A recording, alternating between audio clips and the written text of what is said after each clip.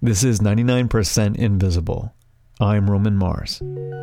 About an hour east of Oakland, in the town of Livermore, California, hanging in the garage of fire station number 6, there's a small pear-shaped light bulb. The light bulb is on right now. It's glowing, and it's been glowing with just a couple of momentary interruptions for 113 years. Oh, there it is. We're looking at the longest continuously burning light bulb in the world. It's in the Guinness Book of World Records, and it was installed in 1901. We send our producer Katie Mingle out there to see the bulb, which is a genuine heirloom from the dawn of electric illumination, built by one of its pioneers, a guy named Adolphe Chaillet. Probably when you think about the beginning of electric light, you go immediately to Thomas Edison. That's John Muellum. He's a writer from San Francisco. He wrote a piece about the Livermore light bulb for Pop-Up magazine earlier this year. But the age of electric light didn't just switch on all at once. You had tinkerers trying to come up with better designs, trying to iterate and innovate, something that would burn longer or maybe brighter or that would cost less. So Chaillet was one of these guys. It was a great time of invention and innovation. All over America, light bulbs were going off over people's heads, and some of those light bulbs were being turned into actual light bulbs. Chaillet liked to do this whole theatrical product demo where he'd take a big light bulb back, the kind you'd see on a theater marquee. In it would be one bulb of his own design, and the rest would be bulbs from competing brands. Then Chaillet would start slowly dialing up the power, and one by one, the competitors' bulbs would all explode. Chaillet's would be the last one shining. One of those tenacious light bulbs made it all the way to Livermore, California. Its origin was in 1901 when a shop owner donated it to the town's volunteer fire department. They were called the Fire Boys in those days. And with the bulb hanging in their firehouse, this meant they could now gather up all their equipment if a call about a fire came in the middle of the night, in the dark. In those dark ages, there were no fire engines. Firefighters used hose carts pulled by horses. Here's Tom Bramwell, former deputy fire chief in Livermore. This tape of him is from a documentary about the bulb called Century of Light. The volunteers that arrived to an incident, they would come to the station there, get their hose cart, hitch up the horses, look for all of the equipment that they were looking for, but this light lit up the hose cart room so that they could, without getting injured and falling over. And so the light bulb served a very significant function. In 1906, the fire station moved just down the street. The light bulb had been on at that point for 5 years. They had no idea how long it would last, but it was their only light bulb, so of course they brought it along. It seems like people just stopped thinking about the bulb after a while. There wasn't really an obvious way to shut it off the way that it had been wired, but it must have just been dim and unobtrusive enough that no one really tried too hard.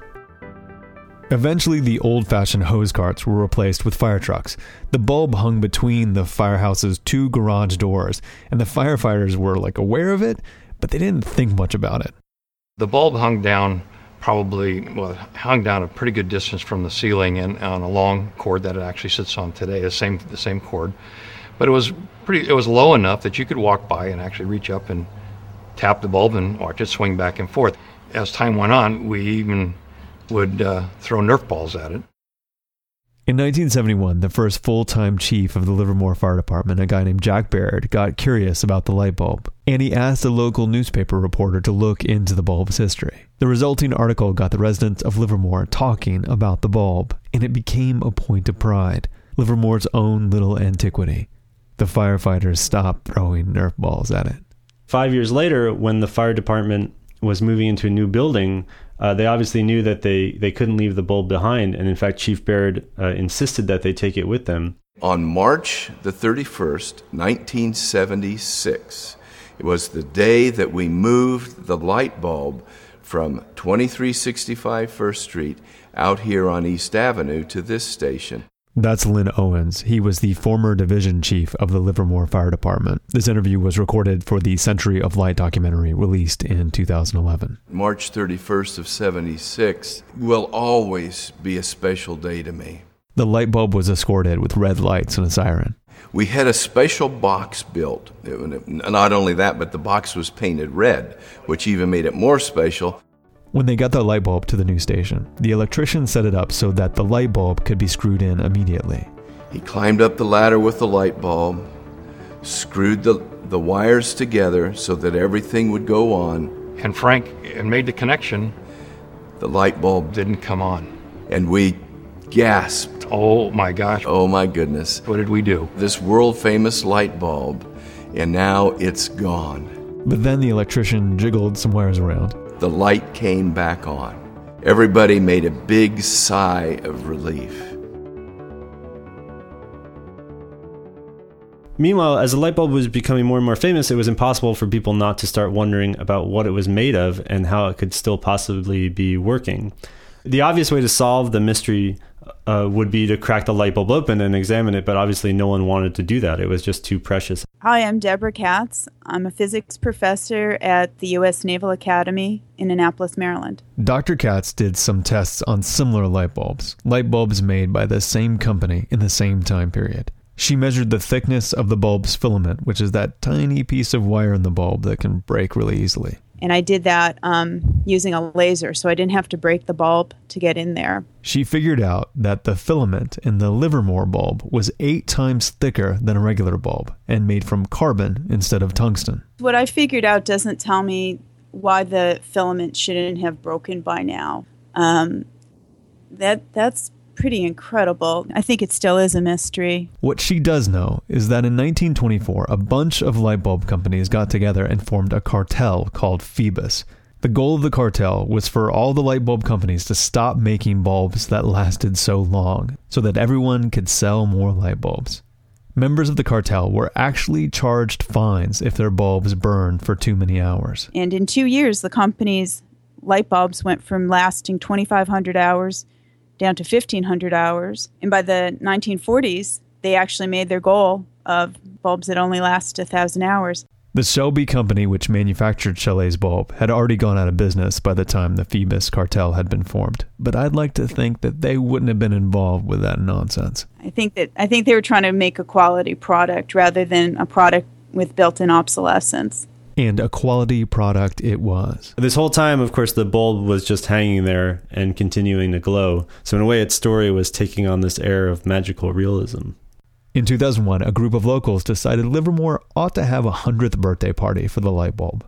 They formed the Centennial Bulb Committee and started planning what they thought would be a small get-together at the firehouse that June. In the end, 600 people showed up, and they had cake, and there were rock bands playing, and kids dancing on the top of the fire truck. Committee members gave live interviews to Katie Couric and CNN. By then, responsibility for the bulb had passed from Chief Baird, he was the first fireman to become interested in the bulb, to one of the firefighters who served under him, Lynn Owens. You heard from him earlier. Owens had been one of the younger guys in the 70s who'd sat around chucking Nerf footballs at the light bulb.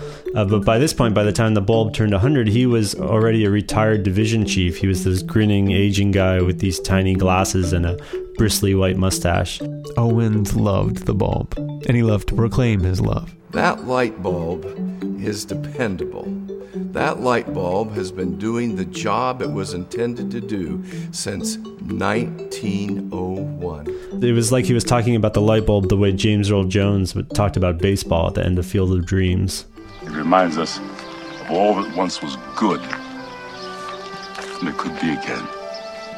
Actually, that's how a lot of people end up talking about the light bulb, though. People write letters to the committee, and they say things like the light bulb gives them hope, or they call it, quote, a reassuring reminder of faithfulness and service. In a letter, President George W. Bush called the light bulb, quote, an enduring symbol of the American spirit of invention, end quote.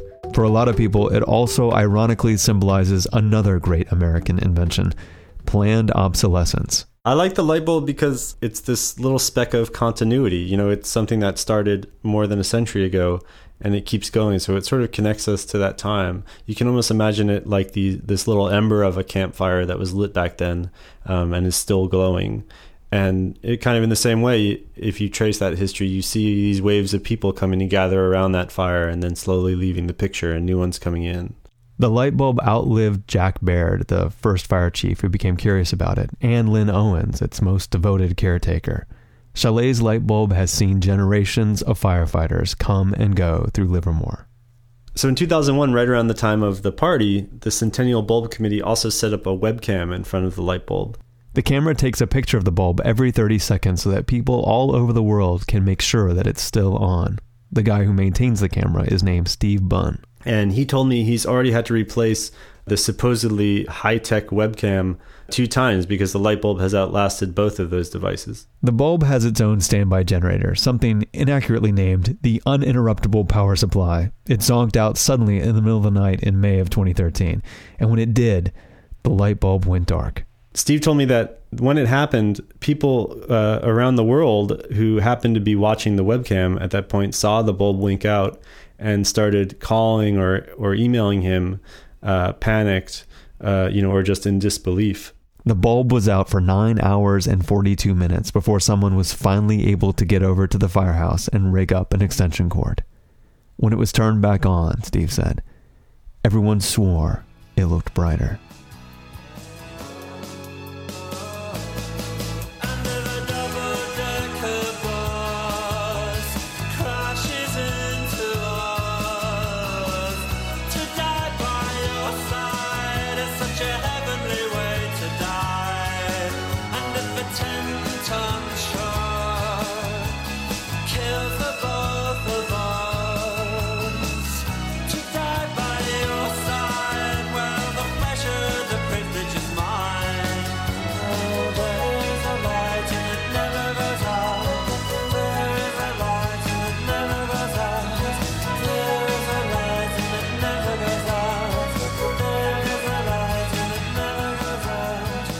"99% Invisible" was produced this week by John Muellum and Katie Mingle, with Sam Greenspan, Avery Trufelman, and me, Roman Mars. Special thanks to Christopher Leps, who allowed us to use audio from his film Century of Light. You can find a link to the film on our website.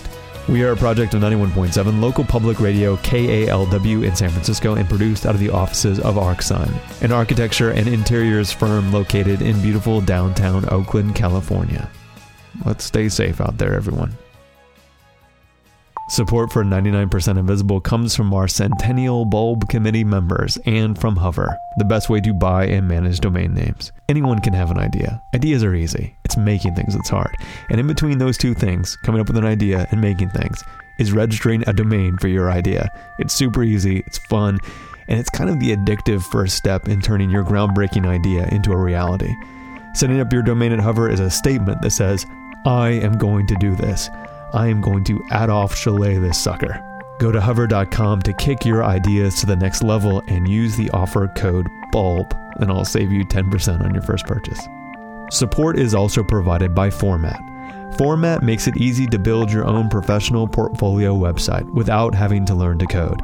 Tens of thousands of photographers, designers, artists, and illustrators across 140 countries use Format to beautifully showcase their work online, attract clients, and grow their careers. A Format happy customer, Sha Yao of Sha Design, is a remarkable design consultant who is currently running an Indiegogo campaign for her very own product that she designed called Eat Well. Eat Well is a tableware set for people with cognitive impairments such as Alzheimer's. Eat Well just won the first place in the 2014 Stanford Design Challenge. You should really check it out. We'll have a link on our website. To create your own portfolio on Format like Sha Design, go to format.com/invisible and your first month is free. And of course, we are supported by Tiny Letter, email for people with something to say. My boys, Maslow and Carver, are a little under the weather, so my friend Hrishikesh Hirway from the awesome podcast Song Exploder has something to say. He puts out a Tiny Letter newsletter every Friday called 5 Song Friday. My Tiny Letter is like a weekly mini mixtape I get to send out. Each one has a theme, and I invite guests to recommend songs for it. And one of the volumes that I did was just about demos, and 3 of them were previously unreleased, including one by The Album Leaf for a song called The Light. And that song's actually the love theme for Scandal. I did one that was all about songs that featured the melodica, and I asked people to tweet back at me if, I forgot one of their favorite songs, and I got some really passionate responses. People really love melodicas, and they were angry that I hadn't included certain songs in the list, which was perfect. That was exactly what I was looking for. I mean, I can only make Song Exploder a couple times a month, but there's so much more music to talk about, and I just wanted to have a way to keep the conversation going. That's why I started the Tiny Letter after I heard it on your show. We'll have a link to 5 Song Friday on our website. You should really subscribe. tinyletter.com. It's free, easy, minimal, and powerful. The simplest way to send an email newsletter from the great people behind MailChimp. Speaking of MailChimp, they and the Knight Foundation helped us found Radiotopia from PRX. Right now, my brother, Benjamin Walker, is exploring everything that's wrong with the internet in 2014 with his series, The Dislike Club. When I went onto Twitter, I immediately found, all sorts of women in tech. And really quickly, I could feel that the overall tone was just really grim. And I would say it wasn't even just women in tech, women in other science fields. Really bleak. Join the Dislike Club on Benjamin Walker's Theory of Everything. You can find it in all the shows at Radiotopia from PRX at radiotopia.fm. You can find 99% Invisible and like us on Facebook. I tweet at Roman Mars. Avery runs this killer Tumblr for us. But for links and pictures and lists of songs and all the back episodes, go to 99pi.org. Radiotopia.